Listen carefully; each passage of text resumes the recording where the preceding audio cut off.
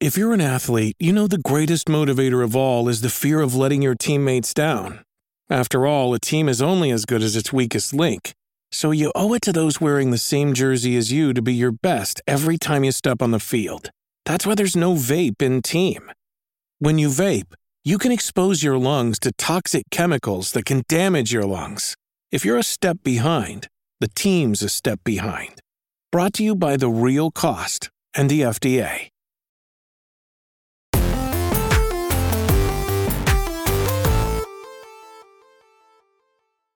Yo, what's up? Welcome to Kinda Funny Games Daily for Tuesday, November 7th, 2023. I'm one of your hosts, Blessing Adeoye Jr. Joining me is the Nitro Rifle, Andy Cortez. Good morning, Blessing. Happy N7 Day to you. Happy N7 Day to all those who celebrate. How are you celebrating? Hopefully waiting on whatever this little tease is going on. We'll talk about that later. What I've been doing recently, though, that has nothing to do with N7, getting real close to beating Baldur's Gate. Oh, yeah? Been playing a lot off stream.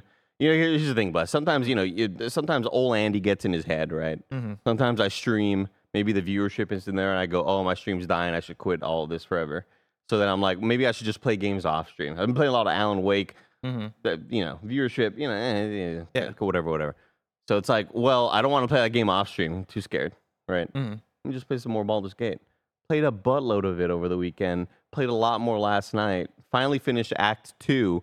So that means that I'm not super close to being done, like I said I was a little while ago. So I lied to you. I'd like to apologize. Mm-hmm. Having a blast with it, though. My goodness. Yeah. Fell back into the loop. Fell back into that sort of groove with it. Mm-hmm. What a great video game. Hell yeah. Shit. I hope to one day get to where you're at, where I'm back to Baldur's Gate 3. Like, I tried to dip myself back in, and then Alan Wake 2 came out, and so I had to, then focus back on Alan Wake 2. But for a second, I was in. I finally got to the Underdark. And I forget I guess I'm still, where I left off, I'm still in the middle of the Underdark, right? Because I got jumped by a bunch of people. And let me tell you, it's a hard fight down there.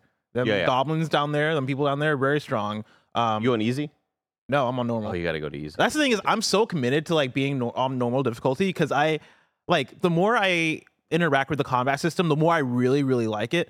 And I feel like as soon as I understand it fully, I'm going to have a blast with it on normal. And I'm just trying to persevere because I could turn it to easy. And I think that probably would just it would make things easier, right? I'll probably be way further through the game by now. But I'm kind of enjoying the struggle because it's making me really think about okay, what can I do? Who's on my squad right now? What abilities do you have? If I have Asterion, throw grease on these people, and then I can cast a magic spell, how much damage is that going to do? How do I position all these people in the right way? And it's funny because I am not a strategy person. Yeah. Aside from chess, get that strategy bullshit out of here, mm-hmm. right? I do not. That's not how my brain works. It's not the kind of games I gravitate to. But for whatever reason, in Baldur's Gate 3, I'm so committed to it, and I'm having such a good time just getting better. I'd say dropping the difficulty makes it so that when you play Pokemon, it's I don't want to use whatever Growl. Tail Whip and Growl. Yeah, I feel like that's the difference. And whenever I think the normal difficulty requires you to have a bit more prep and a bit more knowing the moves that are not just, I'm going to bash you over the head with a sword or whatever. Yeah. And I'm still getting beat every once in a while because I'm just terrible at strategy games, but having a great time with it, dude. I've been playing some other games.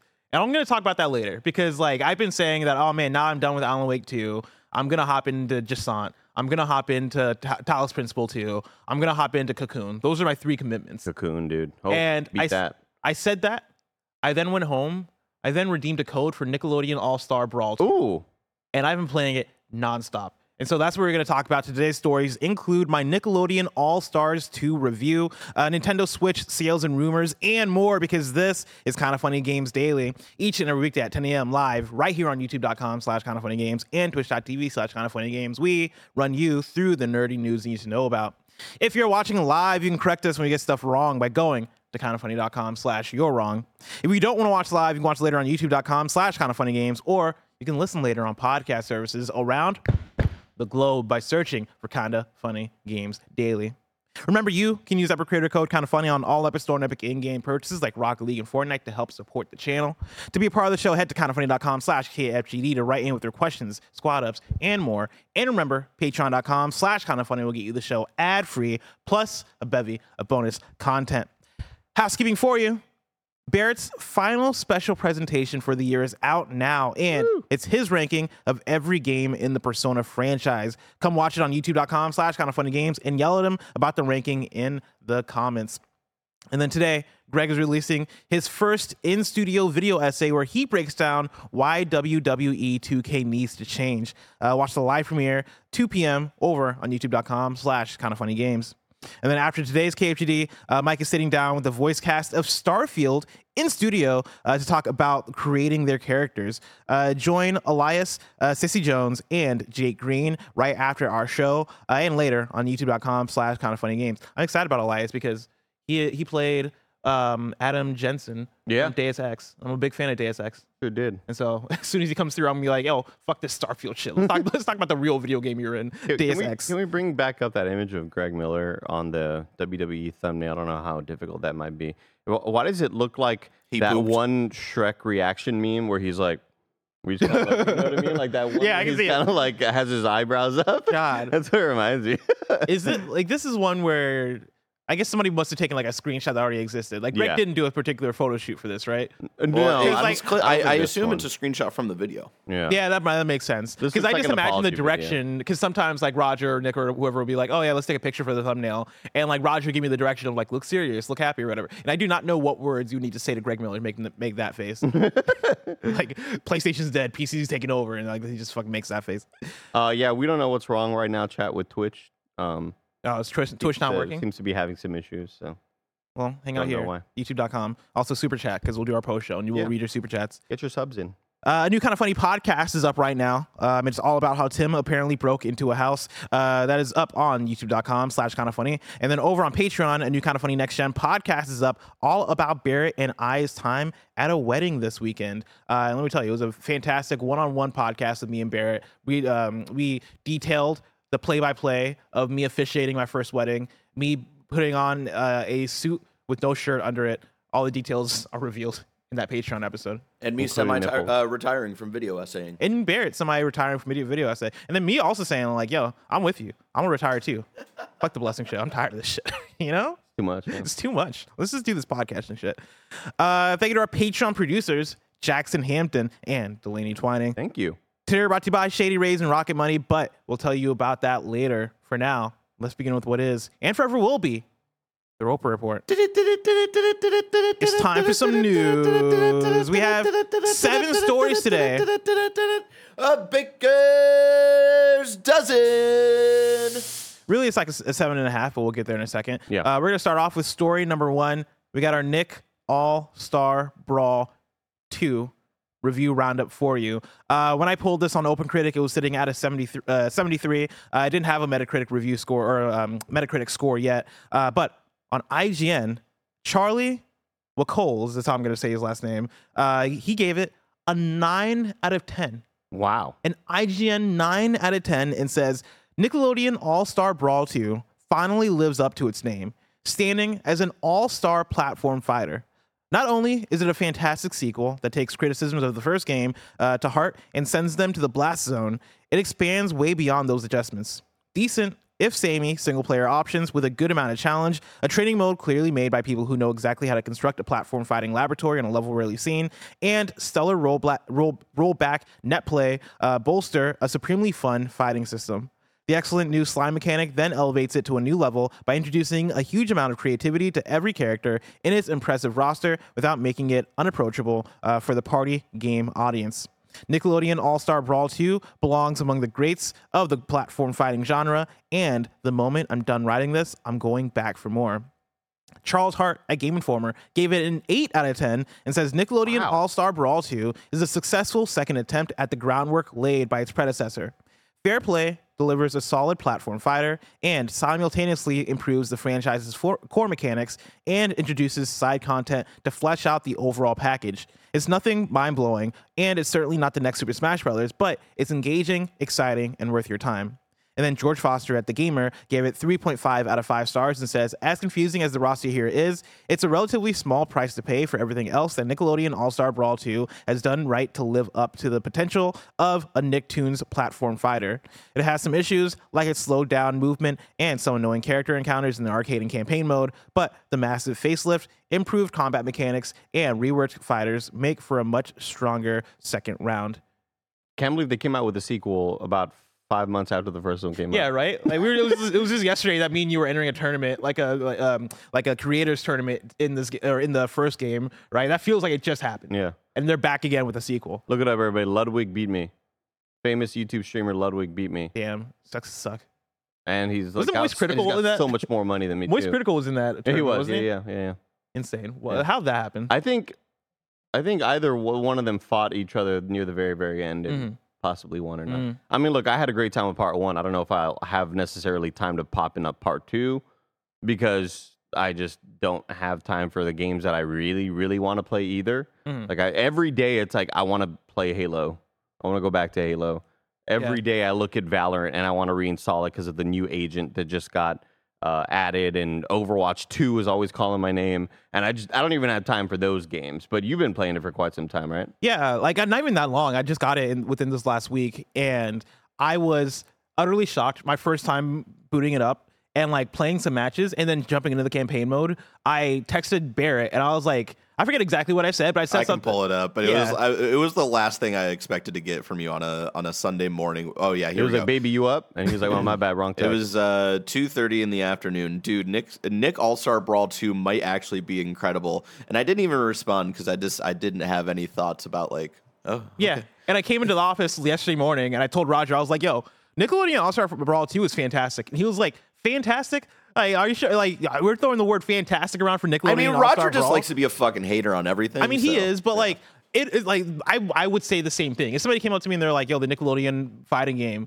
is fucking baller," like, remember before Nickelodeon All-Star Brawl 1, where I was memeing about how much I was looking forward to that first game, right? Because like, you're telling me a Nickelodeon Smash Brothers clone is gonna come out, like, oh man, certainly it's gonna be trash, but like, it could be fun trash. It could be trash that's like speaking to our nostalgia and all that stuff. And then it came out and it was better than expected. Shockingly polished. Yeah. Shockingly polished, but it was, no voice acting though. Is that here? That is here. So they have voice acting here. They have a campaign mode that has a straight up story. The main villain is the villain from Danny Phantom, right? Like you start off as SpongeBob, and like it's fucking weird because he's doing some Kang shit where like you get pulled into like a different dimension as SpongeBob, and you gotta like save your friend because you're like spread out all through time or whatever, all through the dimensions. But like you get to the end, and then like you get saved by the other guy from Danny Phantom. Don't do all the Kang shit though. Yeah. No, they're not doing all the Kang shit. Okay, cool. Yeah, no, they're not breaking the law and stuff. Okay, cool. But like, yeah, like you get back and like it. So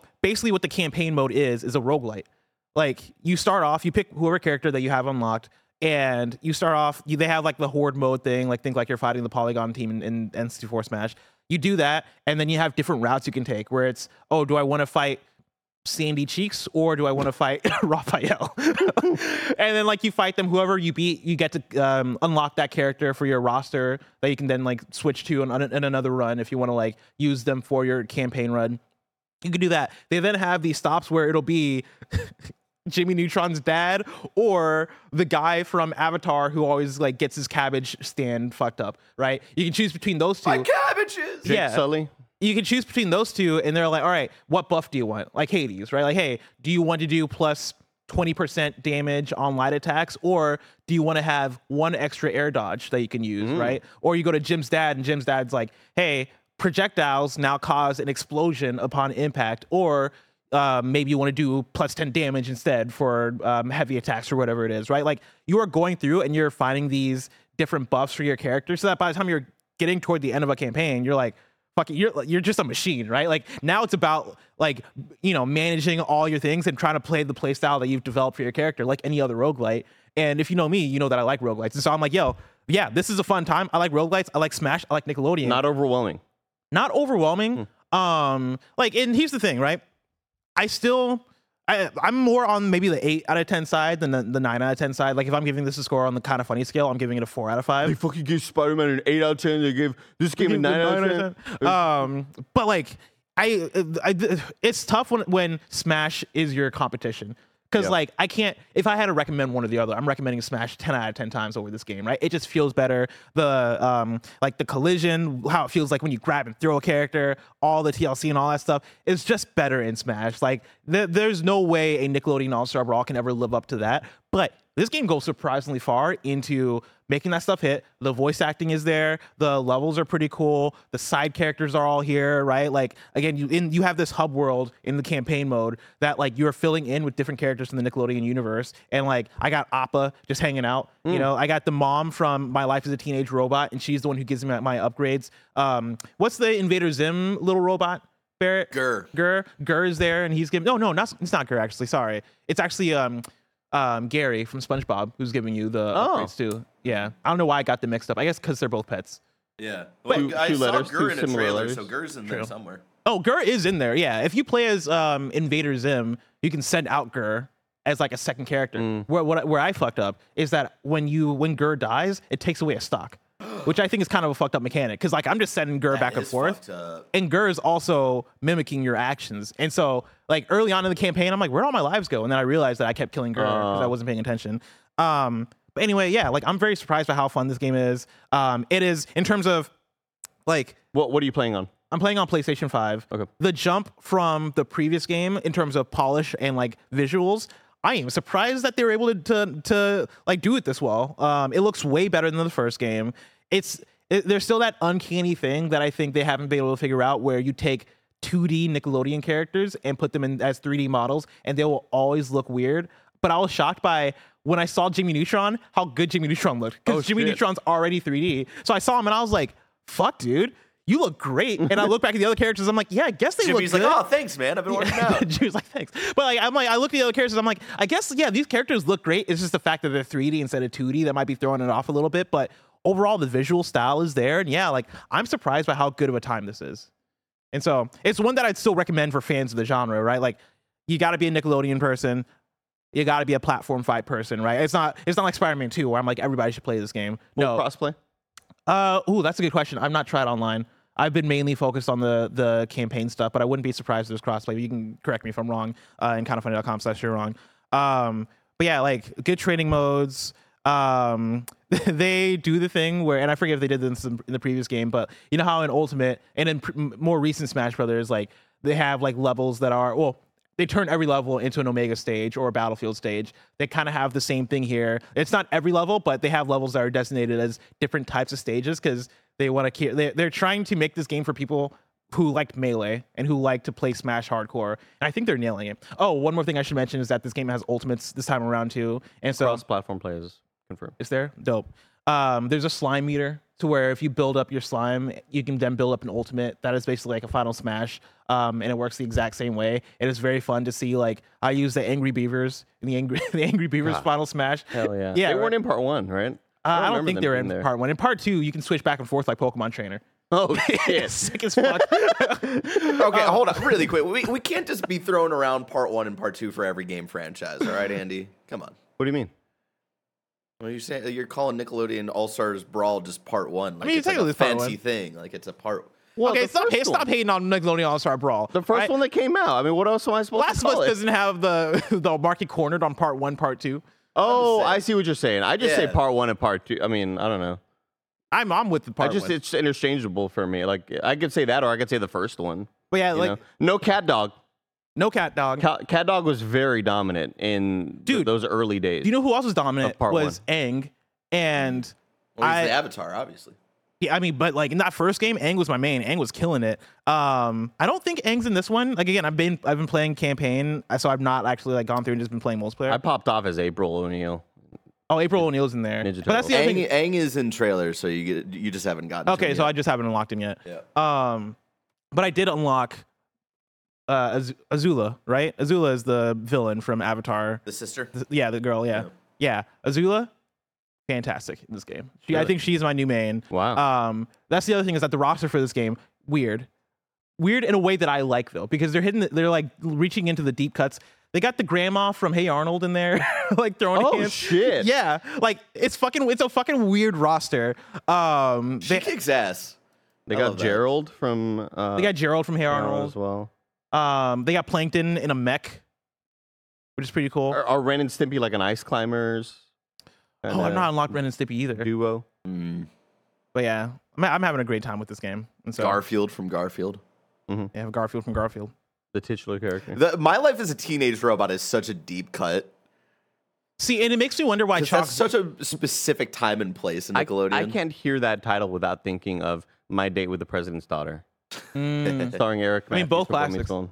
Both are classics. Yeah. But yeah, having My Life as a Teenage Robot and not having Chalk Zone is very interesting to me. Because I think up. they're the same tier. And also throw in what's her name? As Told by Ginger in there too. Oh yeah. You know, like what are we doing? Like reach it if you're gonna get in the bag, reach into your bag and really like get in the deep cuts.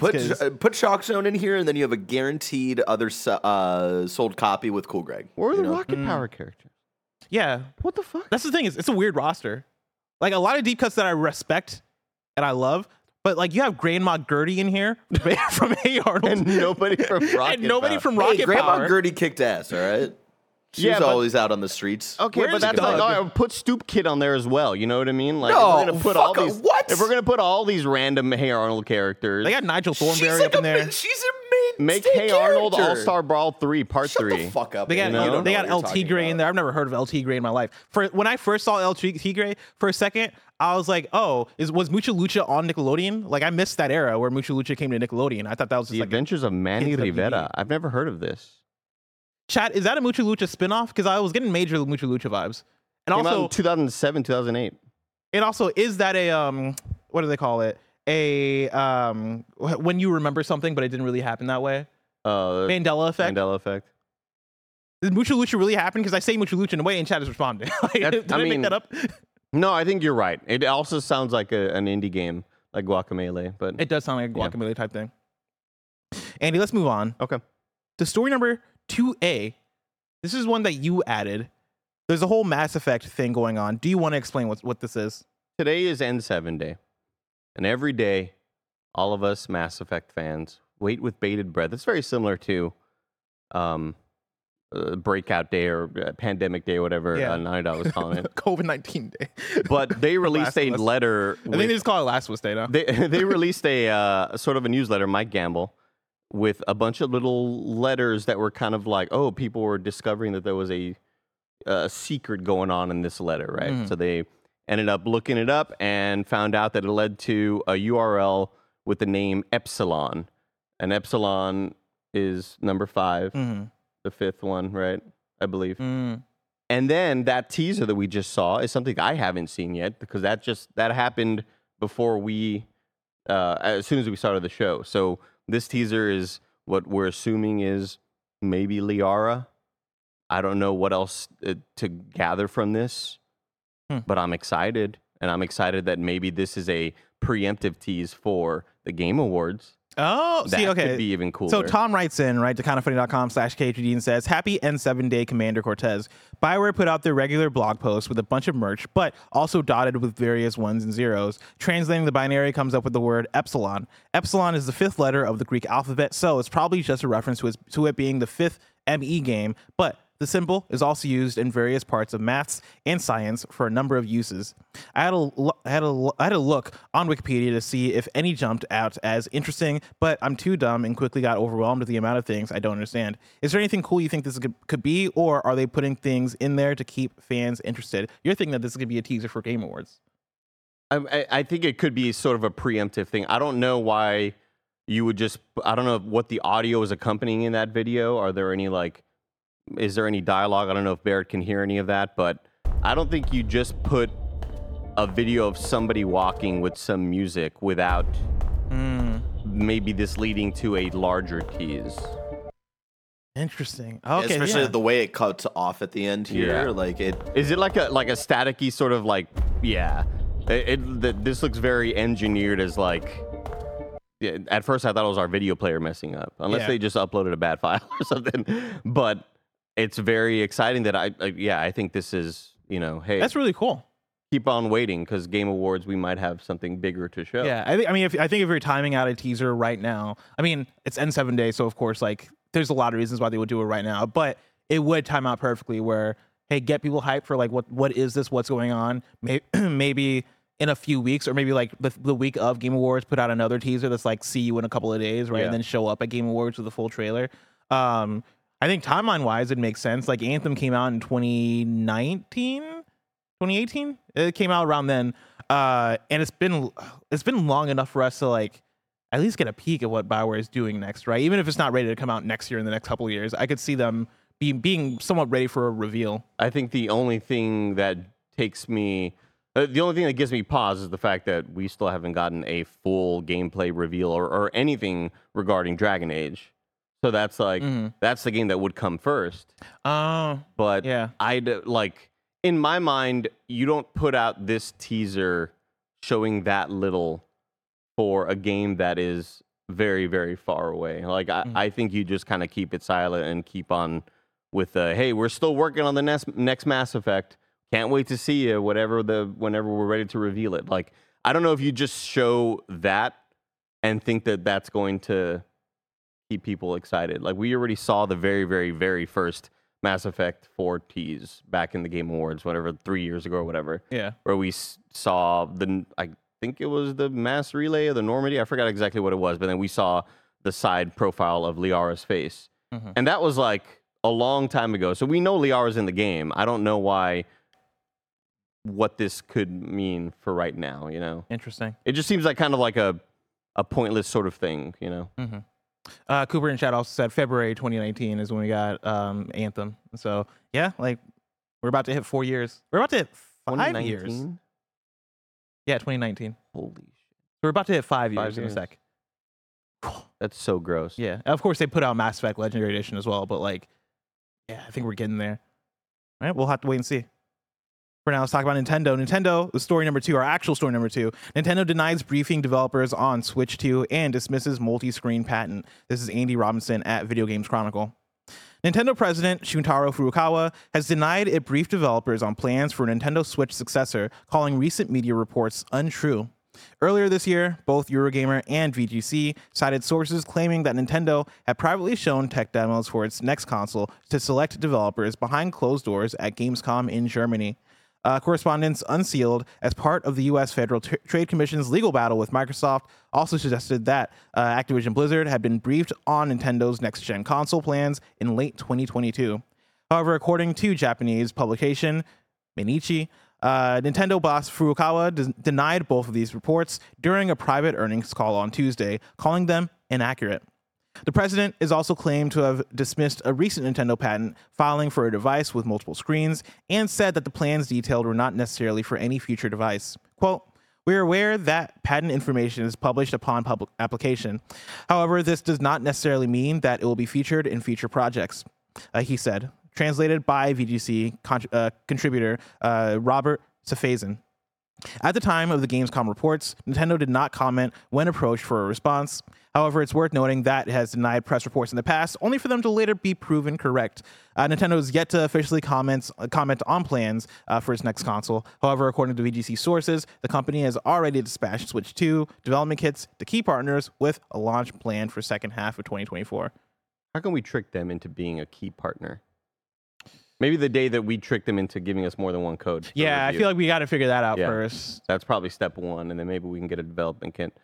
I mean, I'm not really surprised by too much of this. It seems like the status quo for Nintendo to deny any reports, whether they are super valid or not. This seems pretty normal for them to do. I was about to bring it up, but the end of the article brought it up as well. Like they've denied correct things in the past before. You know? And especially when, I mean, the thing here that I buy out, like, obviously, I think is the patent stuff, right? Like the story from recently of like the two switch, or like the two screen switch that separates apart. I don't think that's happening, right? I could see them like experimenting and trying to figure out, like, hey, what if we did have a successor to like the 2DS or the DS, and try to figure something out there. But I think that's all just them experimenting, doing research and development, trying to figure out what the next steps look like, not even for the Switch 2, right? Probably for the Switch 3 or like whatever the Nintendo console is beyond what's going on right now.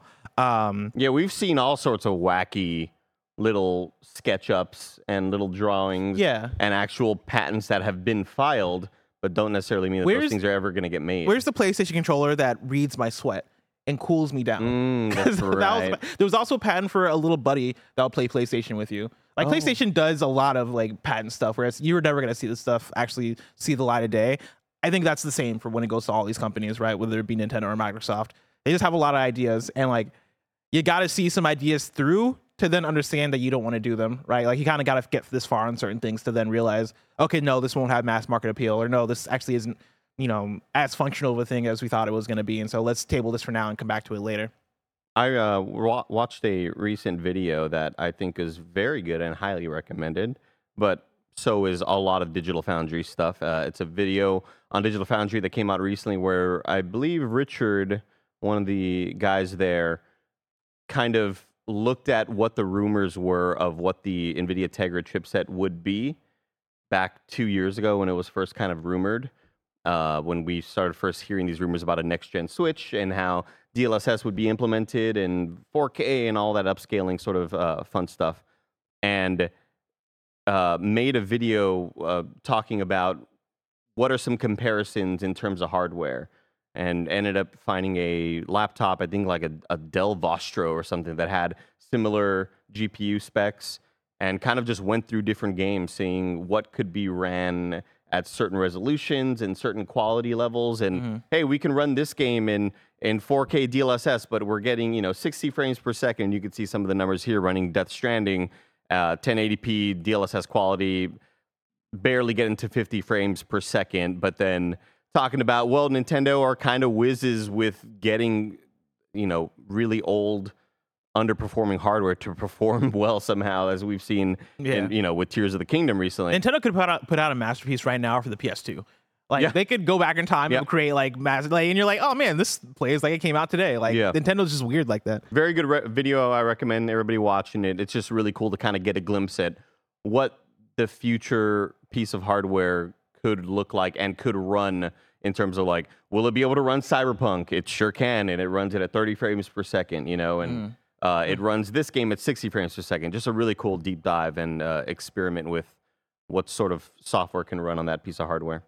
Story number 3, speaking of the Switch. Switch clears 132 million units sold. This is Andy Robinson at Video Games Chronicle.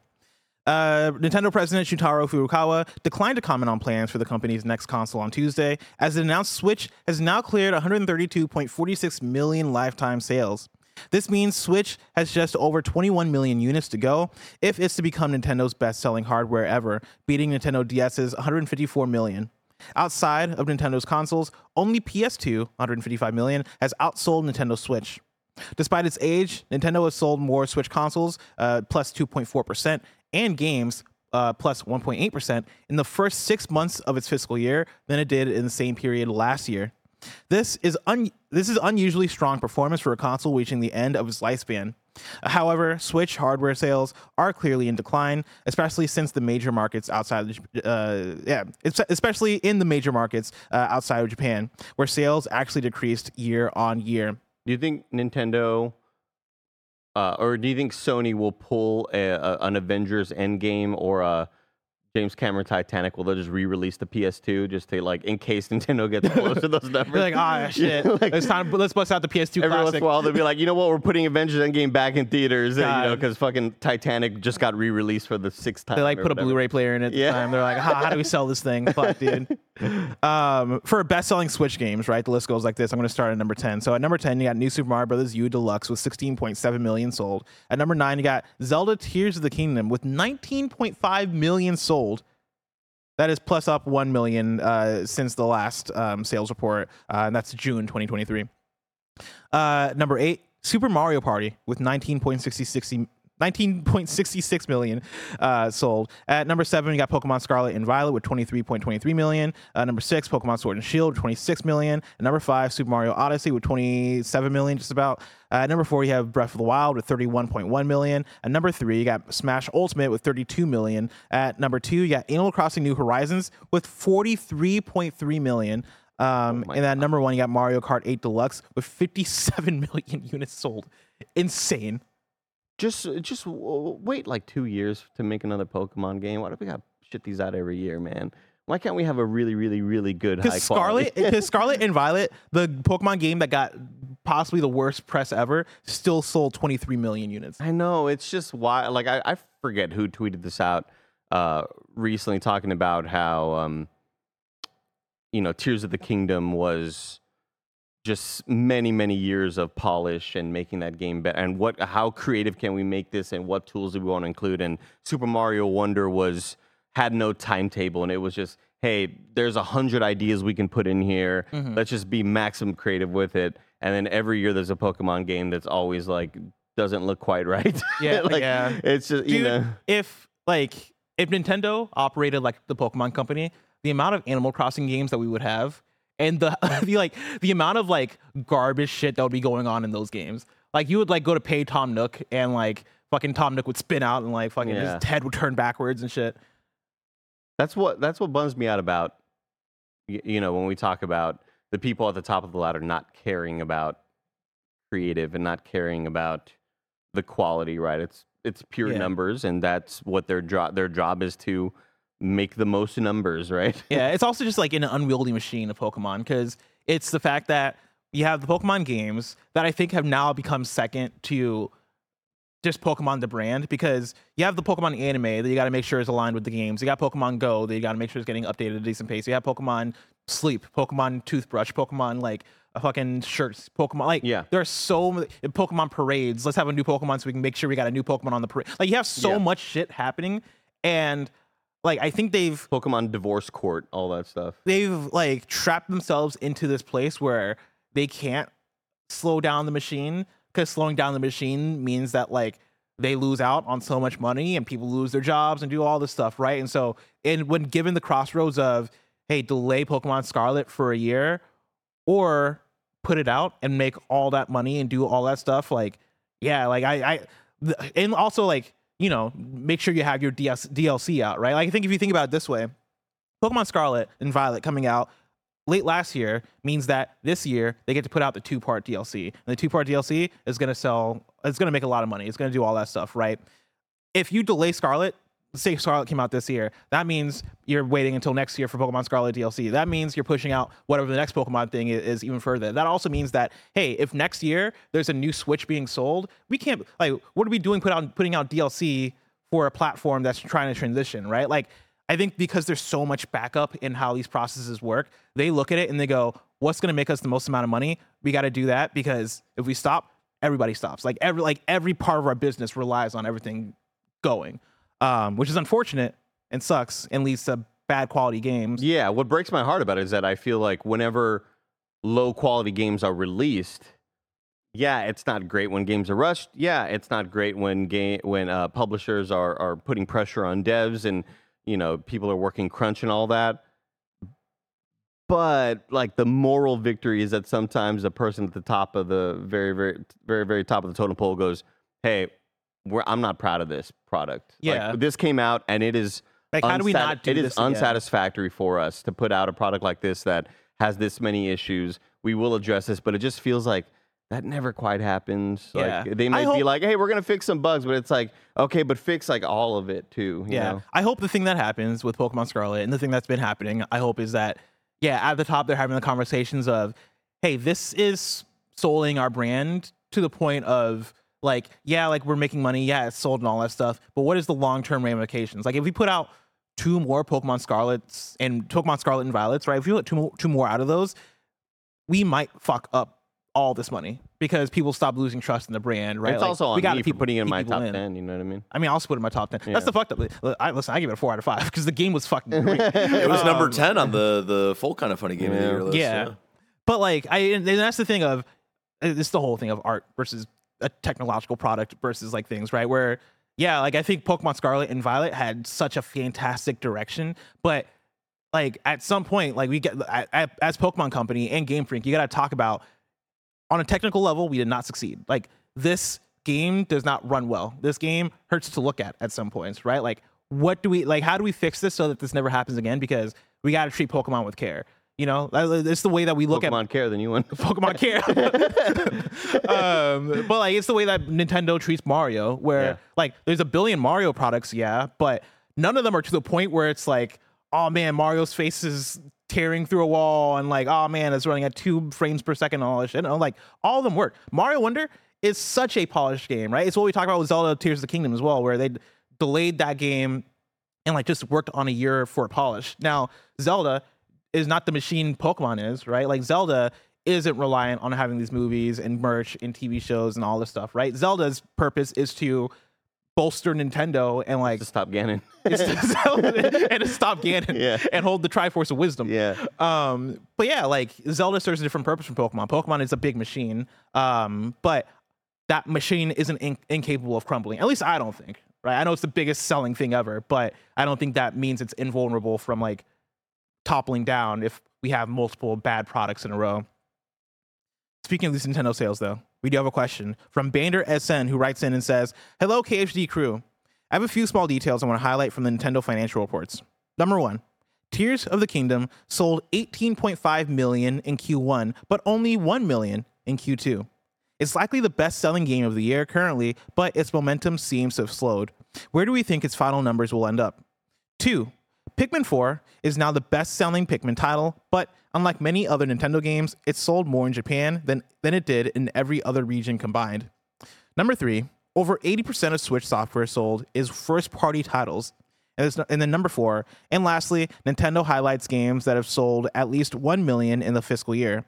This means that unfortunately, Advance Wars 1+2 and Everybody's 1-2 Switch did not cross the 1 million mark. Will we ever see future titles in these beloved franchises, or are they just too niche? Pikmin 1+2 also failed to cross 1 million. Are Nintendo gamers just afraid of math?" Yeah, that's kind of wild. All the 1-2 titles did under 1 million. Maybe Makes sense. let's fix the naming schemes. Yeah. Names are important. I mean, I do think that there are, when we talk about a title like Pikmin being way more successful in Japan than everywhere else, that kind of makes sense to me. I am kind of surprised by the speed and momentum slow that Here's the Kingdom. Kingdom had. That's kind of surprising. Yeah, I mean, I wonder if it's one of those games that is driven so much by like the initial hype and obviously like I think the hype is going to carry forward. But like, yeah, to give context, I think it was in the first 3 days, Tears of the Kingdom sold 10 million. 10 million, yeah. So, yeah. And I think it's just one of those titles, right? Like, that's a title that your fan base is anticipating. That's the title that we've been talking about for the last, what year is it? Last 5 years? 6 years. Last 6 years, yeah, there you go. Like, I also don't think that anybody should be surprised by over 80% of Switch hardware or Switch software being first-party titles. It's the Nintendo machine. Like, once the Steam Deck came along, if you're like the hardest of hardcore gamer is not going to buy their third-party titles on a Switch. Like, if they want a handheld to have small indie titles or small indie games, like that goes to the Steam Deck now. yeah. That is like the Switch used to be kind of like the Nintendo and indie machine for me, and now it's like no shot. I'm gonna pick that thing up whenever there's a new Zelda or a new Mario or whatever. I think that is like, yeah, I think that's the most understandable thing here of, yeah, it's first party carrying the Switch. But yeah, to the Zelda thing, right? Going back to it for a second, like, I don't know what word of mouth could be for a Zelda Tears of the Kingdom, because Breath of the Wild had that word of mouth, right? And I don't know what post-launch sales for Breath of the Wild looked like in Q2 and beyond, but for a game that, again, we waited 6 years for and we were all built up for, like, yeah, we're all showing up day one and week one or month one. Bricked up for it. Yeah, we're all just bricked up. We're waiting to go. Yeah. And then like after that, it's like, all right, cool. Like, who were we gonna? Everybody already knows about Zelda Tears of the Kingdom. Like, who wasn't gonna be there on day one? Right. That is their month 5. And maybe there might be a good amount of people who have Breath of the Wild and are still playing Breath of the Wild and are waiting to like pick it up when they're ready for it. Might be a lot of people who are like waiting for hopefully like Black Friday stuff at this point. You know? I also still think Zelda's gonna get up to where like some of these other games are, because Black Friday you'll be able to buy Tears of the Kingdom for $66. Yeah, like I think Zelda, or for the long-term sales of it, right? Zelda's gonna go, Tears of the Kingdom is gonna go above Mario Party, and I think it's gonna go above Scarlet and Violet, but I don't know if it goes beyond like that. I'll be fascinated if it ever eclipses Breath of the Wild. Yeah, I'll be fascinated about that. I might be a bit shocked if it does, because Breath of the Wild was a launch title and it's had more time to like to be in the library, and like I think Breath of the Wild is synonymous with the Switch. And so I don't think it's beyond the realm of possibility that Tears of the Kingdom doesn't even get up to Breath of the Wild numbers. We always talk about, in sports debates, how would Michael Jordan perform nowadays? How would LeBron perform if he was back in the 90s or whatever? And like, I think there's something to be said about how much the pandemic helped out Animal Crossing. Like, we can't just act like that's the total norm for Animal Crossing as a title. Like, it may from here on out, but like, if any other game was in that spot, how would that game have performed? I know Animal Crossing has the more community aspect, but like, I think any other game you could tack on 10 million if it releases in March of 2020. That's fair. Yeah, dude, if Tears of the Kingdom released in March of 2020, oh my God. Yeah. Like, I think that would be also, a nonstop thing. Really quick, I don't know how accurate this is from this site, Statista, but it said by like March 2018, a year after Breath of the Wild was out, it was at 8.48. So Tears of the Kingdom is still tracking like much faster. Yeah. But also, how many Switches are out here now versus at the very That's beginning. the thing is, I think faster is a given for Tears of the Kingdom, right? Like, I think all these numbers that you're seeing of people who showed up to Breath of the Wild, that's another person that's going to buy Tears of the Kingdom on day one. That's my goatee. I mean, that's the goatee right there. I think because you have all this built up, it's all Bricked up. We're all bricked up. And guess what? The day one of Tears of the Kingdom launch, that's the release, right? Like, that's where you get that 10 million unit sales, is that for those first 3 days. I think that first month is how you get to 17 million sales. I think Q2, also, like, who in Q2 that wanted Tears of the Kingdom doesn't have Tears of the Kingdom? Like, I feel like you have it by then. Crispy in the YouTube chat brings up that Breath of the Wild was also a Wii U title, so you got to tack on the 20 copies sold there. Yeah. That's right. Sorry. Hold on. 16.34000000 plus 6. I do think it's a fascinating jump because it doesn't list 2020 at all in here, so I wonder if Nintendo was like just quiet that year on sales numbers, but how much it jumped from 16.34 to 22.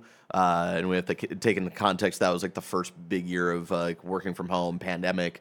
People had the Switch was blowing up and all that stuff, so I feel like that was a huge factor in it blowing up as well. So I don't know if Tears of the Kingdom will ever hit the Breath of the Wild. Yeah, I'd be impressed. I'd be very impressed. You hear that, Nintendo? Hear that, Nintendo? I'll be impressed. I'm also impressed though by the kind of shows we got over on Patreon.com/kindafunny. We got so many shows like Kind of Feudy, shows like the Next Gen Podcast, and so much more. And you can also get the shows that are free, ad free.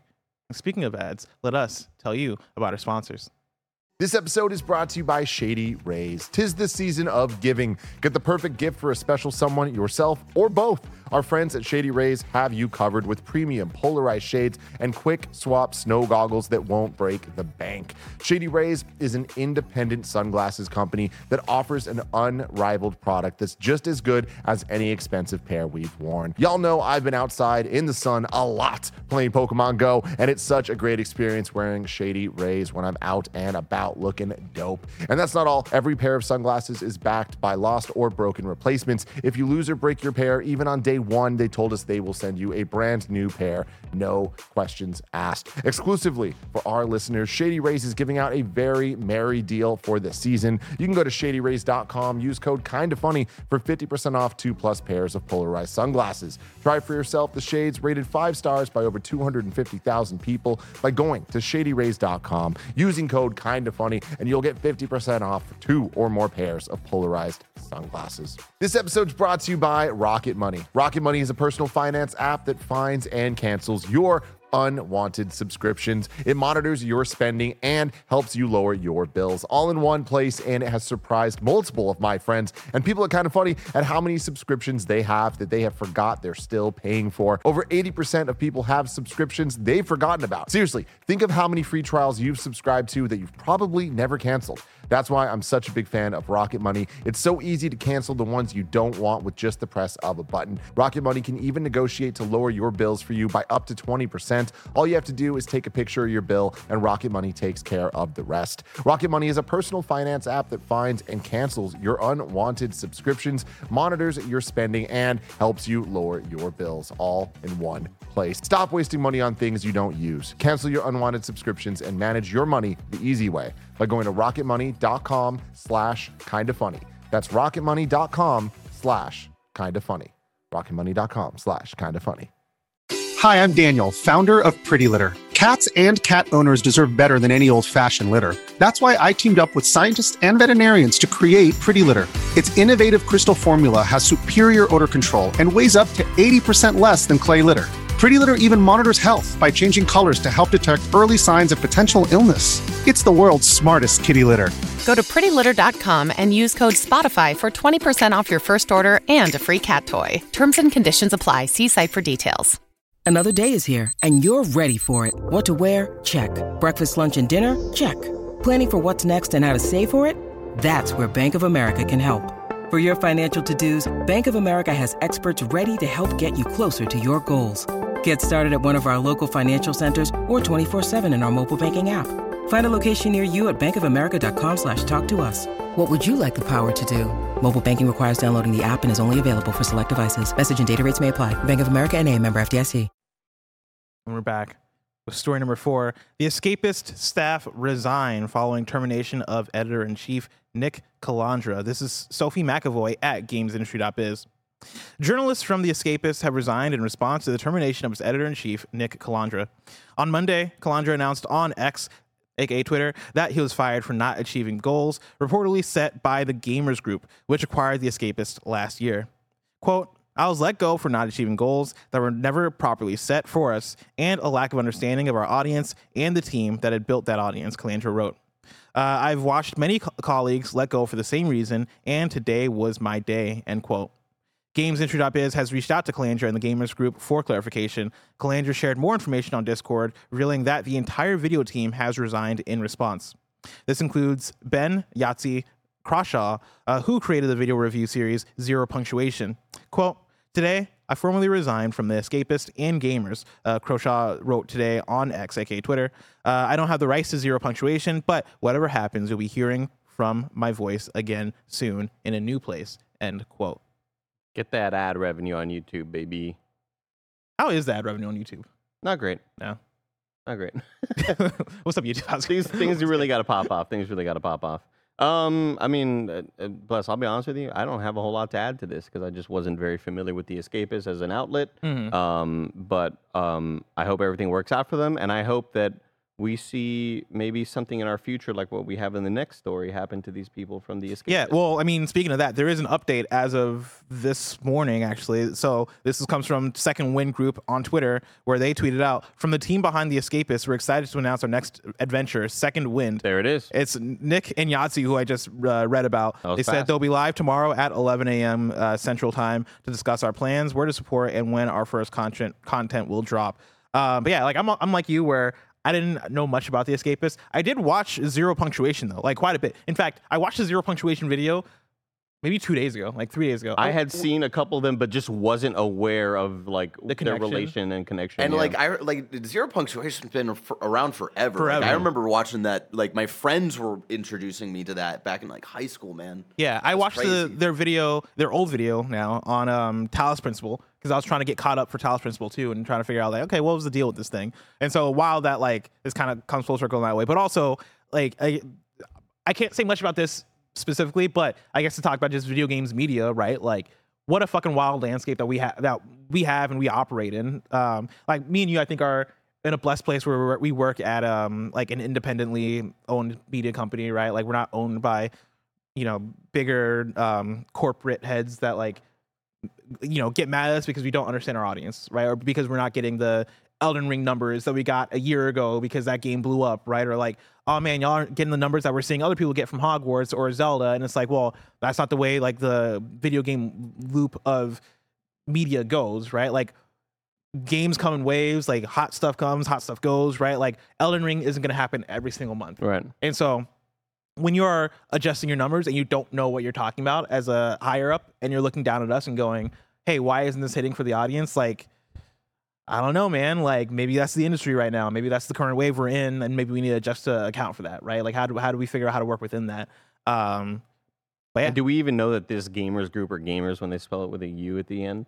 It's true. Talk about not understanding your audience. True. You know what I mean? This doesn't say gamers. It says gamors. Oh, gamors. I read it as gammers. Gamers. And by the way, chat, again, we were able to be independently owned and operated with your help.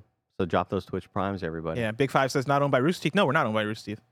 No, Rooster Teeth helps out with our merch and our no longer our merch actually, but our ads. There you go. We are not owned by anybody. Story number 5. Former Kotaku writers are launching a new video game site. This is Jay Peters at The Verge. 4 ex-Kotaku staffers are launching a new subscriber-based video games and culture publication, Aftermath. The website, which is now live, will be co-owned by Nathan Grayson, Keita Jackson, Riley McLeod, and Luke Plunkett, all Kotaku mainstays who helped shape its incisive voice before leaving the site for one reason or another. Quote, Aftermath is about the internet and everything that comes after, end quote. Jackson says in a recent interview I had with all 4 founders. Jackson elaborates, quote, I'm so interested in taking Aftermath and using the site to discuss the way that we live now and the way that capitalism and the internet have really intertwined and changed a lot of the ways that we find self-expression, the way that media is made, and the way that we consume it, end quote. Grayson adds, I think video games are at the forefront of that. Plunkett says the group wants to bring a combination of skepticism, quote, so much of video games is filtered through PR marketing bullshit, end quote, but also speaks plainly about issues, games, and communities. The hope is that Aftermath is interesting enough that readers bookmark it and visit directly a few times a day to see what's new, whether that's things like reported articles, reviews, or even just 500-word posts about the stuff the staff sees that they think is stupid. Some of the first stories include posts about video games unions, Alan Wake 2, a bike ride McLeod went on, and Starfield's coffee situation. I think the thing that will help out the most with this, and best of luck to them, because that's got to be incredibly daunting and scary to sort of hinge your future on a website that you hope people visit when website traction is not what it used to be at all, right, in the last 10 years. But I honestly think that the decline of Twitter and how it's slowly going down, like eventually Twitter just kind of became the internet for me, right? Like I'd wake up and I'd look at news there. And I'm not doing that as much as I used to back in the day. Like I just don't like the site anymore. I don't like a lot of the opinion pieces and just people being dicks mainly, right? And I feel like the decline of Twitter, whether it's like we're talking like fractions of amounts, but it's still like not what it used to be. I think like will there be a website renaissance? Like, you know what I mean? It's tough. It's tough because I look at this similar to like Waypoint when they launched, because I was so excited for Waypoint because that was Austin Walker, who I was a fan of. It was Patrick Klepek, and like people who I would describe as like, you know, think about your favorite writers or your favorite content creators in the industry. Like these are your favorite content creators. Like I look at Keita Jackson and you look online and I see Janet Garcia being like, oh man, like this is awesome. I see other people whose work I respect. They look at folks like this and like, you know, these are who they look to as inspiration or people who are great at what they do, right? And like these are people who are seasoned in the industry. And like, yeah, I think the sucky thing is that I don't know, man, the written word is in a weird place. It feels like it's on the decline compared to other mediums, compared to video, podcasting, all that other stuff, right? And even in those other spaces, like those are in a lot of competition too as well, right? Content creation right now isn't hard. Like even if you are chasing the trends, even if you are transitioning mediums, right? Like we as podcasters could be like, hey, kind of funny, next year we're going all in on TikTok because TikTok is the hot thing right now. It will still be hard. Like it's still like a fucking difficult thing to do, right? Because it's all competitive. I think there's still an algorithm based. Yeah, it's all decided by like we're at the mercy of science. We're at the mercy of Elon Musk on Twitter, right? Yeah. Like you're at the mercy of the people who are running TikTok and also just the marketing and algorithms and all this shit. All that said, I think there should and needs to be a place where this kind of writing can exist and, you know, be written and shared in a way that like people look to as almost like a guiding light. You know, like I definitely understand the changing tides of the medium. I think this is important though. Like I think, you know, having good games writing is good for everybody. Like that's good for media literacy. It's good for understanding what criticism looks like and good criticism. And it's good for just like, you know, pushing the conversation forward in terms of, yeah, like let's talk about how your McLeod's bike ride reminded him of his favorite game or whatever, right? Or let's talk about Alan Wake 2 in a way that's deeper. Because I think, you know, in some of what they describe Aftermath is about everything. Is about the internet and everything that comes after. I'm so interested in using this site to talk about capitalism and how that entwines with the things we love and how that finds self-expression, all that stuff. I think that is so needed, right? Like the thing that sometimes drives me crazy about like content creation and games commentary, especially in the age of YouTube, TikTok, and all this stuff. It's not necessarily always the right medium to have conversations like this. Like I oftentimes feel like even when I'm doing a Gamescast review or something, like we're so focused on talking about, hey, is game good, is game bad, that like sometimes we're not able to get into the minute details of like how a thing made me feel compared to like, a thing I went through in my childhood and how that like kind of roots back to like this deep thought I had about this video game, right? Yeah, like those think pieces. Think pieces. Those are things that you can do through writing. Like those are things that you're able to do through the mediums that they're doing here. And I think these are the right people to do it. I know Kotaku is a website historically that's had a lot of hate thrown its way. That's had a lot of like beef, right? And like I'm not one to say whether that shit is warranted or not, but I'm happy that a site like that exists because you need people who are saying the opposite of what other people are saying, right? Like you need people to give that alternate view or try to find an angle that is way different, because if not, we all just live in an echo chamber and we're all just saying the same things and it becomes boring. I think Kotaku keeps things unboring. And I think this website, especially talking about Nathan, Gita, Riley, and Luke, I think they're going to keep things interesting. So yeah, I'm excited for what this is. I'm excited to keep seeing them doing their thing. I hope more people that end up in a situation where they're getting laid off or they're not finding satisfaction under a big conglomerate or under a bigger website, I hope they're able to find their own things to do and launch it in this way. And I hope these things find success. Yep. That's where I get the most scared. But hey, that's on them to figure out, not on me. I'm going to support them and like hope for the best. Really quick, sorry, I played something in the background there, but that's because we have an update on the N7 stuff. Oh, even more teases happening. We're slowly Epsilon Defiance. Oh, we got it back. Oh shit. Oh, so they uploaded a new video. Did they upload the new video or did people just find this? Let me check. I wonder if this is Is it unlisted? It's unlisted on the Mass Effect site, so just like the first video. So this must be a what do they call it? Alt reality, virtual.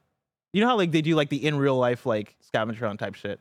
There's a word for it, but shit. Okay, I know what you're saying. Yeah, I'm ARG. Yeah. Thank you, Jason. Thank you, appreciate that. Augmented reality. Definitely not it. No, people in chat are saying alternate reality game. Yeah, I was there. You were close. But that's really cool. Story number 6. Ubisoft continues to downsize. This is Ethan Gotch at Kotaku. In a year full of video game layoffs, Assassin's Creed maker Ubisoft Montreal is the latest to get hit by ongoing cuts. The publisher confirmed to Kotaku that it'll lay off 98 people across its Canadian offices today as part of a reorganization of its general and administrative teams.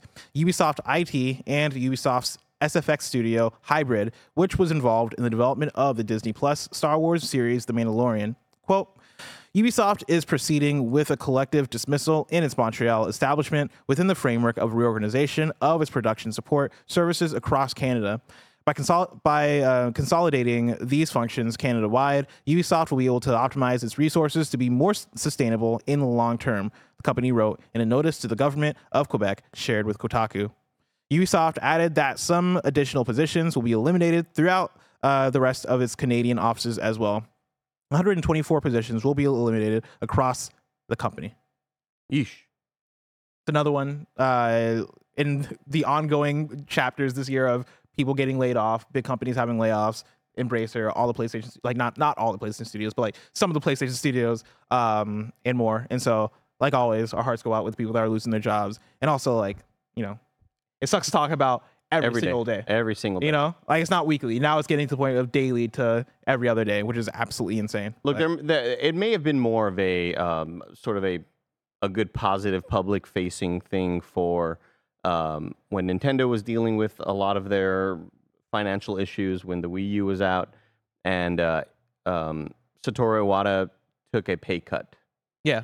Like, whether that was meaningful or not, it still looks good to do that and to say, like, hey, a lot of this is on me as well and leadership, and I will, I don't know. I wish that was the standard. I don't know whether the numbers come out and it's like, he ended up taking a pay cut of $40 or whatever the fuck. Yeah. But it's still like a good thing to show to your team that, you feel like you are still responsible for the issues at hand.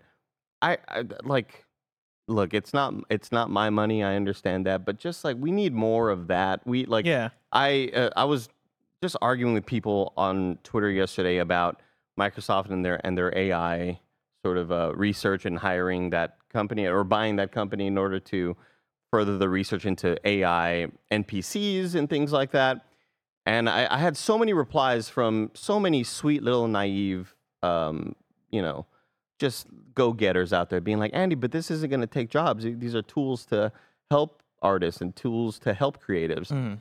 And you got to be out of your fucking mind if you think that the only reason these AI companies are being purchased and the reason why these companies are looking into AI is for the furtherment and advancement of the art. Yeah. You got to be fucking crazy to think that this isn't a reason to have less people under your umbrella, to be paying less people. Like, in the conversations, that's the end goal. In the conversations that I've had with artists and writers in my life, right, the ones who work in the games industry, not one of them have been like, oh man, yeah, like this is a highly requested thing. We want to be working with AI to like quicken our process and do all this stuff, right? Like, not one of them have been like, oh, I'm happy that this is a thing that's happening. It's always when you see this stuff being implemented, it's always from the top going, oh, hey, like, yeah, we're bringing in this company to do this AI stuff because they think that it might save money or save time. And I mean, I guess both are kind of the same thing, right? When it comes to business, right? Like, hey, we want to save money and save time, and maybe not pay as many people, like maybe we can figure out a more efficient way to do this, right? And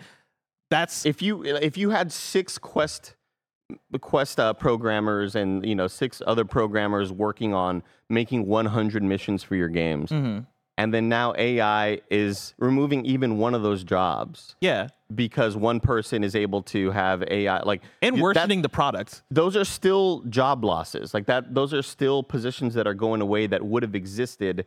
Like, sure, right now it may seem totally,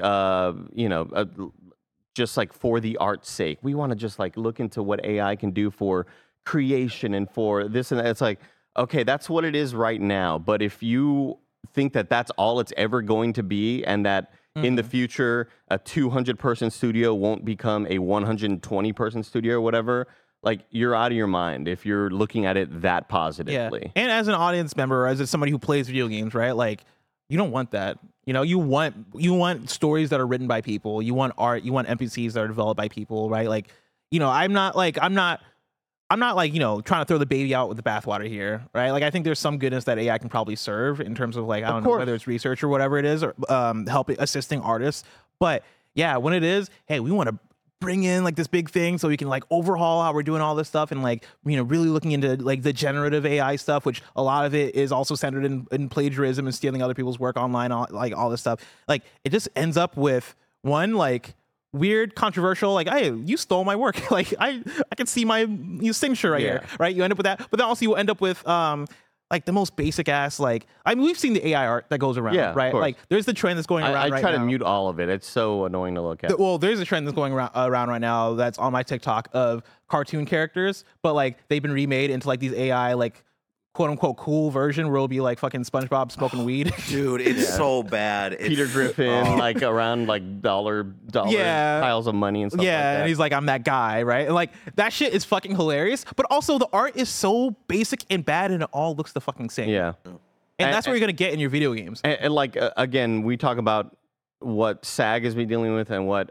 the writers were dealing with during the writer's strike, and we saw what these big corporations were trying to do and what they were trying to have AI do in the future. They're trying to speed up. They're trying to speed up the capitalism mechanism. Essentially, replace background actors. Have a person be able to take their likeness and then use their voice to whatever. Like, that's what they're trying to do. If you don't think the video games industry is the same and that we're only going to use it for cool video game things, you're out of your mind, and you need to like open your fucking eyes. Yeah.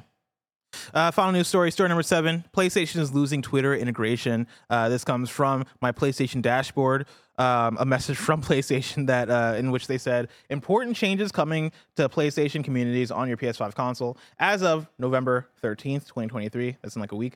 Integration with X, formerly known as Twitter, will no longer function on PlayStation 5 and PS4 consoles. This includes the ability to view any content published on X on PS5/PS4 and the ability to post and view content, trophies, and other gameplay-related activities on X directly from PS5 and PS4 or link an X account to do so. For details on how to share game captures from PS5, you can click the button below. Button says find out more. Masterful gambit, Elon. Elon Musk just keeps fucking with me. like it's like, how is somebody so far away from me and rich? I say far, even though like I live in San Francisco. I don't know How where can you you be live. so rich and so fucking stupid? And like affect me so directly. Yeah. Like leave me alone, man. I just want to tweet out pictures from my Yeah. PlayStation with the button. Now I gotta fucking save this shit to my phone. You're a failed Fucking go on father. phone. You're a failed everything, dude. All you're doing is buying shit and then having it cost a quarter or half what it was worth when you bought it. Like, there's so a annoying. trend here. There's a trend here. Really quick though, how funny is it if like, social media blows up like a decade ago, Twitter, Facebook, all of these places that we want to post pictures and all this stuff. And like the biggest one I feel like is known for like gamers wanting to share like pictures and stuff with Twitter. Like they made a controller where there's no longer a select button, it's a share button. And now like we're barely going to be using the share button because of all this like lack of social media integration now. Yeah. I think it's hilarious. Like at this way, you like the next PlayStation console might as well change the share button to like screenshot or some shit. Like I don't know what the word would be, but yeah, I feel like half the reason you put a share button in the controller is so people can share their shit to Twitter. If Twitter's not there, like I'm sorry, PlayStation. I'm not looking at your Explore page and like seeing what my friends are sharing on there. Like there's a whole social media function to PlayStation that I don't think any of us talk about or any of us look at. I'm not looking at that. I'm sorry. I had a photo really pop off on that one time. Really? That I had no idea because I just didn't know where to check Wait, did it get like 10 notifications. likes? No, a lot more. It was an image of me playing Destiny 2 when it first launched, and I was shooting somebody, and the damage numbers were all 69, 69, 69, 69, and so the title of the photo was nice, nice, nice, nice, nice, nice. Yeah. And then that like kind of blew up, and I was like, man, there's like a lot of hate in these comments. Like, I didn't even know this like, was happening in my That's activity really feed. funny. Very, very weird. Well, I'm curious to see what new social media platform comes through and replaces Twitter on PlayStation and lets me share there. But whether it's Blue Sky, whether it's the other places, Threads, figuring that out is just so far away. If I want to know what's coming out to my gift shops today, where would I look? The official list of upcoming software across each and every platform as listed by the Kind of Funny Games Daily Show hosts each and every weekday. yeah. Out today, we got Nickelodeon All-Star Brawl 2 for PS5, Xbox Series X, PS4, Xbox One, Switch, and PC. Salt and Sacrifice for Switch. Banishers, Ghosts of New Eden for PC, PS5, Xbox Series X. I feel like that's one of them games that we've seen before, right?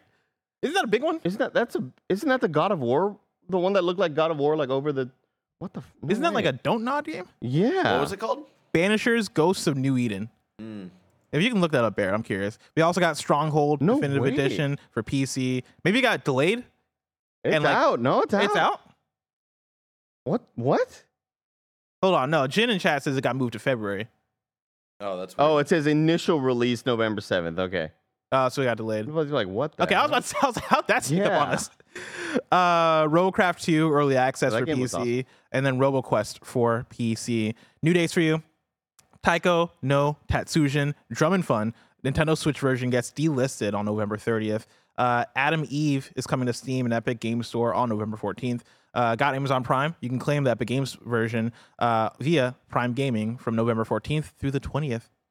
Stray is set to release on Mac on December 5th.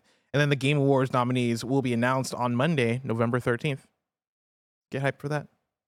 Now it's time for kindoffunny.com/you're wrong. Rewrite in, let us know what we got wrong as we got it wrong so we can correct it for those watching later on YouTube and listening later on podcast services around the globe.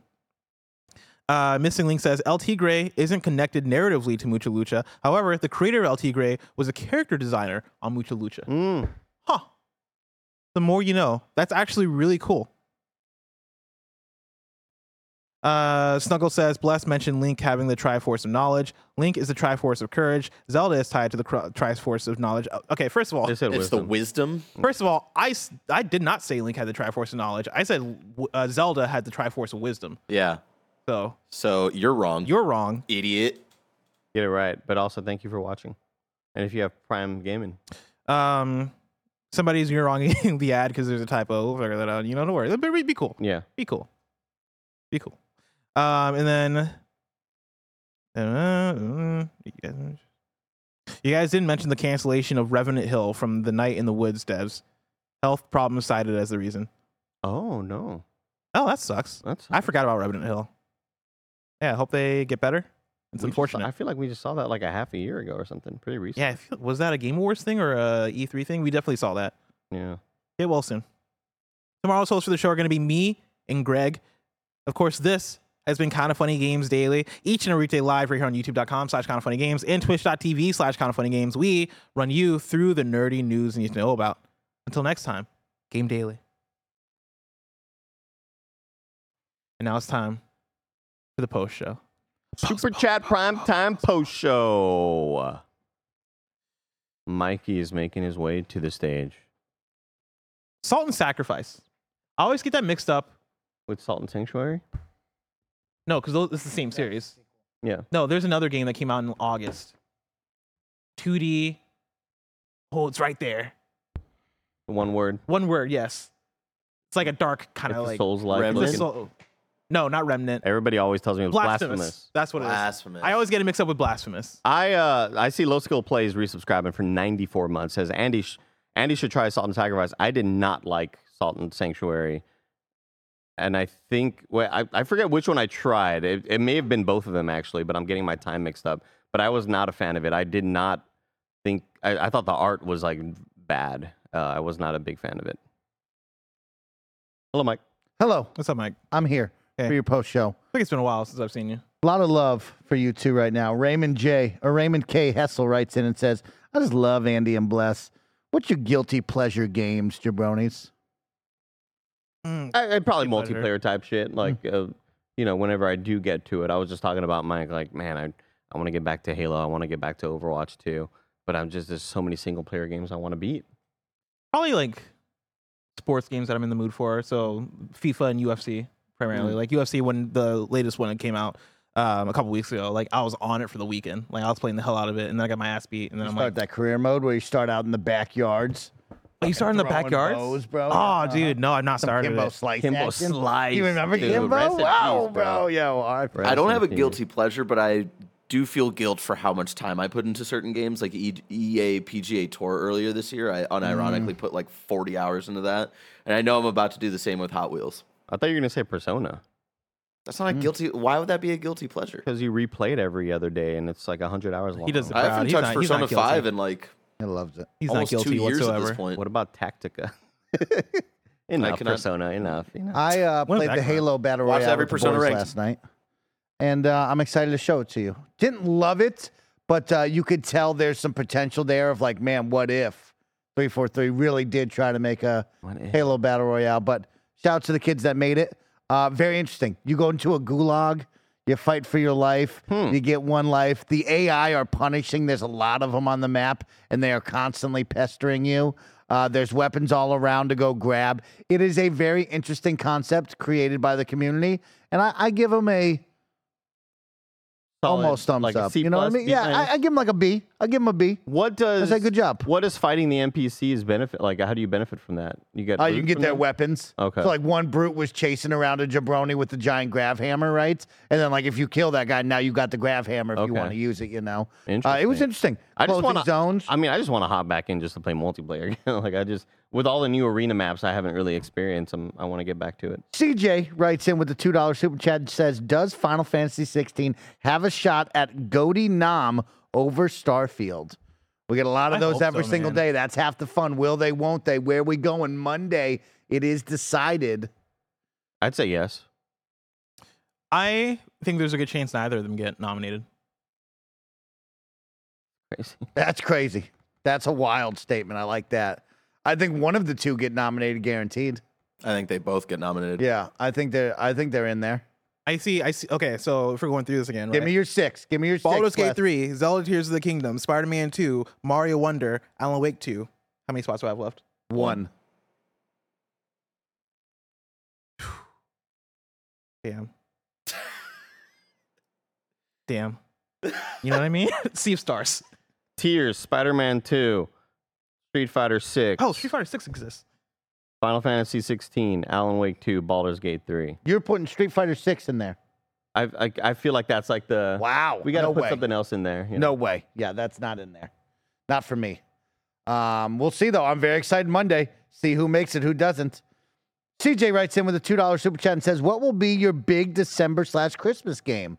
You get some time off. What will you do, Andy Cortez? Probably Jedi Survivor. Hell yeah. Try to beat that before we start voting. Like I love how I like how we didn't even think about Jedi Survivor for the Game of the Year nominations. No, absolutely not. I'm happy that this is No one put any respect on that game's name this year. I mean, kind of funny did. I mean, Well, you yeah, put we some gave it- respect, but every time I've asked y'all about your top 6, no one has said that one. Well, I mean, once. I gave it a 3 out of 5. Okay. I did not even finish the game. Uh-huh. But we gave it a. Didn't we give it a 5? Yeah, I think Greg gave it a 5, and he was the official reviewer. I gave it a 4, and you were at a 3. No love from Armored Core 6 from the two of you either. Yeah, I mean, Or listen, me. there's love from me. I just don't think it's gonna get nominated. Yeah, I On understand your that big it's 6. too niche. My not guilty pleasure. My game that I'm gonna play over the Christmas break. I'm gonna say, not gonna do, but I want to. Chrono Trigger. I've never played through Chrono Trigger. I was having a conversation with Imran Khan and Michael Haim and Rebecca Valentine, and they're all like, "Yo, you gotta play some Chrono Trigger." So I might do that. At least If I you want get to. tired of it, just play Sea of Stars. So you I'm can going to vote play on it for Kingdom Game of the Year. Hearts 2. Yeah. Committing to the journey. You know what I mean? It's Yeah. a beautiful journey, bless. I heard that's where it gets really good. You got Kyrie Irving. Me and Kyrie and Ricky, we be fighting Yeah. for love. You know what I mean? Tasting pom-pom fruit. There's a scene. I won't say it. Okay. I don't want to spoil anything. Because like this, Pow pow. I mean, it's whatever you want it to be. I make up the story and the lore. I mean, Okay. that's it. I It tell may you what make happens in that. It may make more sense than what the actual story is. Casino Bala resubscribe or gifted out a sub. Thank you, Uh-huh. Casino Bala. And Kylo Rich, 28-month resubscription. Ooh. Says, pay those bills. Mike, are you not going to play Chain of Memories? No, I was going to watch the movie. Like I was just going to watch a YouTube video of all the cutscenes together. You know what I okay. mean? That's how I was Yeah, gonna that do makes sense. Okay. Yeah. No, it's I mean, what I'm vibing with. I'm not one to say if it makes sense or not. I get like 5 hours in a Chain of Memories. I'm like, what the fuck am I doing with my life? And then I hop into Kingdom Hearts 2, and I'm like, this shit does not make sense. I can't and people get wait. mad at me. And I'm like, I'm sorry that your game series is confusing. Eric Myers with the $5 super chat for the first ever time. Thank you, Eric. Says with blessing being many different poppies, puzzle, leftover, fighting game poppy, etc. If he poops his pants, will he double down and go by poopy poppy? We'd have to wait to see it happen. That one got me I'll for a read that out second. That loud. one got me. It's kind of Edit funny that out. day. That one Edit got that me. out. That one got That's me the edit crazy. point. Squid Kuma writes in with the $5 super chat and says, "Yo, Andy, dope hoodie slappy. Thank Andy, you. that's a really nice hoodie. Where can people get it?" NitroRifle.com. Adlanor's 33 months of Prime Gaming says, here's my Prime. Thank Yeah, so you. you ask people for their Primes, and they go, oh, fuck, I got a Prime. Ask him for it again. Tell him again. Might as well just get, hey, give Tell me your him. Prime. Yep. Let me see it. You have Amazon Prime? Does your mother have Amazon Prime? Link it with your Twitch account. Get a Prime Gaming account. With that Prime Gaming, you get one free sub every 30 days. You'll get ad-free viewing to your favorite broadcaster, Twitch streamer, whatever. Help support them The in amount their of dreams. relatives that you probably got with Prime out there that just You could aren't probably even make using it. multiple accounts. You know what I Man, mean? Who do you crazy. think's texting me? I never get text messages. It's spam. You don't ever text me. DJ Kento writes in with a $10 super chat and says, y'all hear the good news? Zack Snyder's new movie, Rebel Moon, is tied to Army of the Dead. We'll finally find out why some of those zombies had robot parts and exploded in blue sparks. That shit's crazy, man. I watched that movie, man. Do you remember? The funniest tweet I saw about this whole news Yeah, story yeah, was yeah. like, I want to be a movie director one day just to make shit up like this. Yeah, that's Like, exactly right. That's just lit. Because, like, if you remember the movie, they were communicating with the zombie. You saw this. Oh, I watched it multiple times. Of course you did. Because he had the zombie head. And he was like, "Arr!" He was yelling at him. And he was doing like, he was doing your doing this, Chewbacca "Arr, arr, impression. arr, arr," and it's Yeah. like, yo, back up, man, back Yeah. up. But he didn't want to back up because that was his love. And so, like, he was going, but then they didn't want to, but then the zombie was pregnant. Damn. Whoa, wow. Wait, are you sure you're not thinking about I Am Legend? It was crazy shit, y'all. It was crazy shit. I'm for real. That sounds like I Am Legend. Yeah. I did not listen to that full story, and so I keep coming in and out, and I'm like, I hope that story isn't about what I think it's about. Kojo, thank you for 8 months total of Prime Gaming. And we got Graham of Legend with 104 months over on Twitch. Says, how has it been 104 months? Wild. Congratulations, Graham of the game. Shout out to the game out there. Arturotron Roboto Bartender, Smashburger or Nashville Hot Chicken Sandwich, bless. I don't. You talking about Smashburger like the restaurant? Smashburger. They sell Smashburgers all over. Yeah, the I know, place. but They're like, different. okay, like the style of items. burger. I mean, A Nashville Hot Chicken Sandwich. what's the difference between a Nashville hot chicken sandwich and like a regular hot chicken sandwich? I'm going to phrase it like this. Do you like a nice smash burger or do you like a hot chicken Hot sandwich? chicken sandwich. Okay. Yeah, easily, every single time. Because Nashville's got like this super. Nashville hot chicken looks like it's flaming hotified. Oh, I mean, it's have one of you them seen ones? Hot Boys yet? Okay. Have you gone across the bridge to go to Hot Boys? No. But yo, Hot Boys unbelievable. Best chicken sandwich I've ever had in my life. Oh my god. Easily. Best tendies. I've never Easily. crossed the bridge. The tendies are Never will. incredible.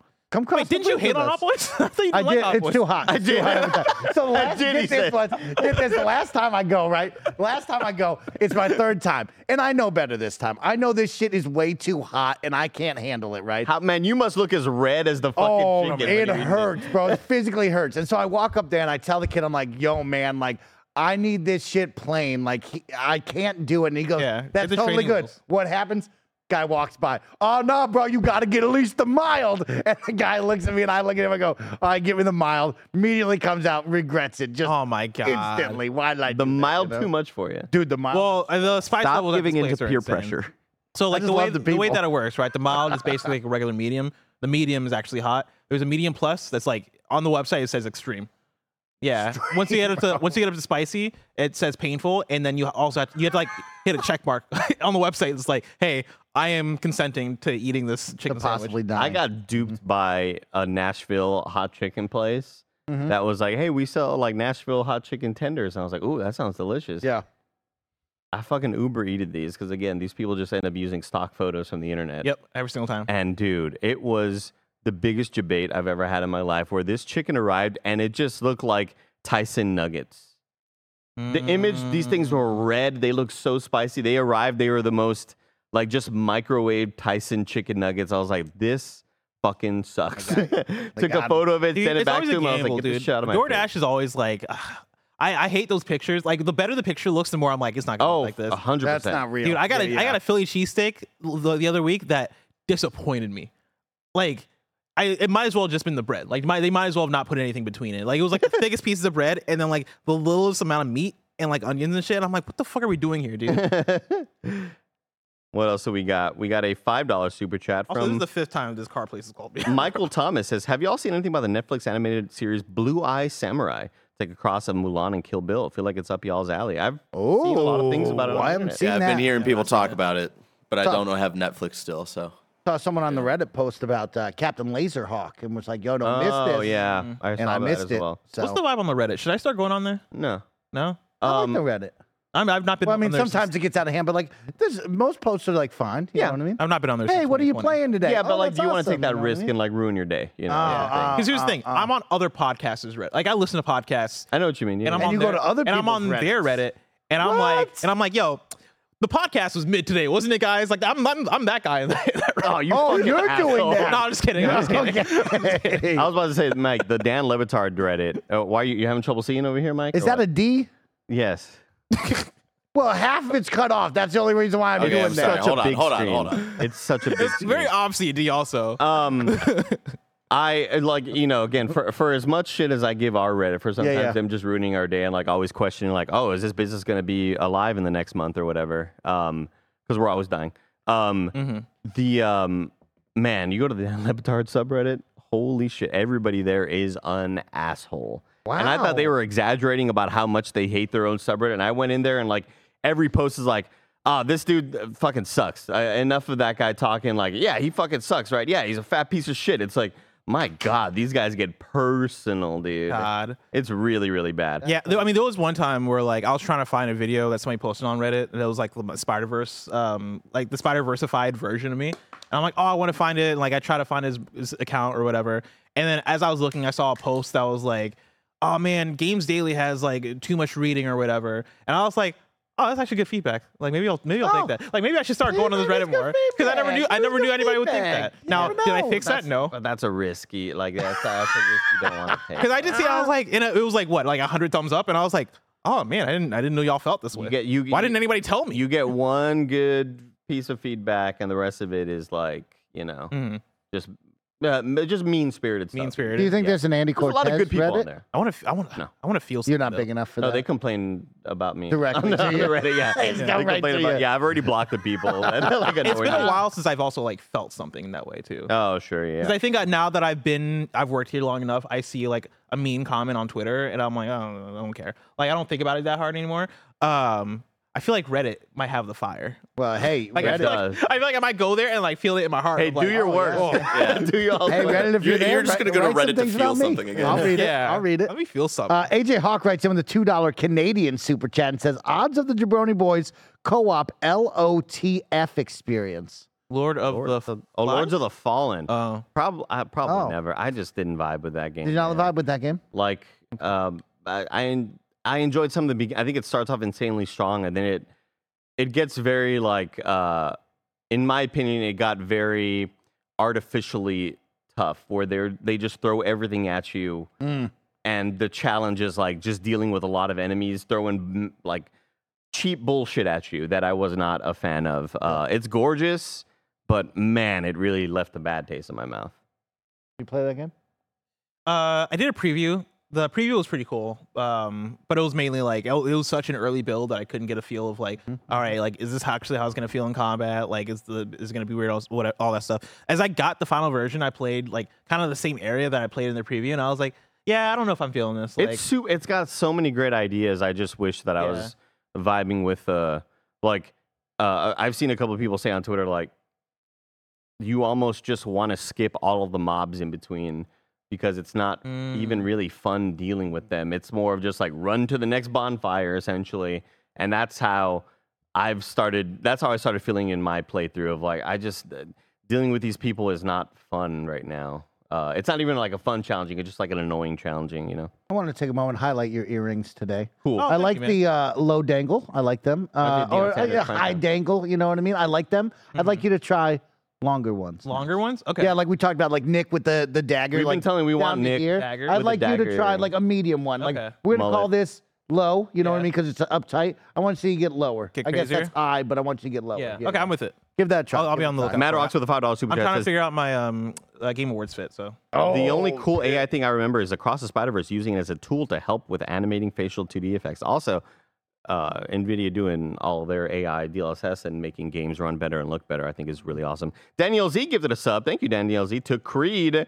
Roadrunner 57 months has just realized I hadn't resubbed. Amazon almost pulled one over on me. Speaking of Amazon, how about that Invincible season 2? My god! Oh wait! I rewatched all of it, all of season 1 like over the weekend because I wanted to just like kind of like ignite my brain. That's like a perfect season of a show, and I really enjoyed episode 2. Very good. So is it going? Wait, is there an episode 2 out now? No. Or like episode 1 of season 2? Episode 1 of season 2. Gotcha. Sorry. Okay. Infamous ABO 15 months of Prime Gaming.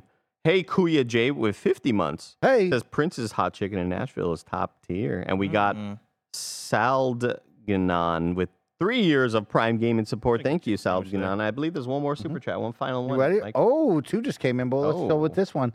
Evan writes in and says, hey, from Oakland here. I need to know, I love Hot Boys, but where do you guys land on Dave's? P.S. I love y'all. Have you had Dave's Hot Chicken yet? Damn, Dave left Wendy's, huh? That's crazy. I mean, Dave's sounds familiar, but I don't think I've corners. He left it for the you know daughter. what? I did have Dave's. Not as good as Hot Boys. Okay, there you go. It was good, but wasn't not as good as Hot Boys. And the final one, Nightlife with the $2 super chat says, trio of hoodies on point, feathers earrings for Bless. Try feather earrings. Ooh, feathers could be cool. Okay. Yeah. I'm gonna look into it because I was thinking of the sacred symbols going down his ear. Dang. That could be. But cool. I don't know if that. If you go with the feather, I would say just go with one feather. You know, One like feather? we'll have like one long one, and then just do a stud. I think hoops and people be like, oh, they're Sonic rings. Oh, that's really good. And one final one, Travis Dev, 16 months of Prime Gaming really resubscription. That kid gets it. Thank you, Travis Dev. Thank you, everybody, for supporting us. Thank you, everyone, for Thank tuning you. in and hanging out. We have a really fun afternoon stream today. You want to talk about voice actors? You want to talk about some of the best? I have 3 in the building, all voicing characters in Starfield. We're going to talk about their experience. We're going to talk about voice acting. We're going to talk about the biz and everything in between on having a good time. So don't miss out. We'll see y'all tomorrow if you're watching KFGD. If you're watching on YouTube, new link, go click that. If you're watching live on Twitch, don't go anywhere. We'll see you in a minute. Goodbye.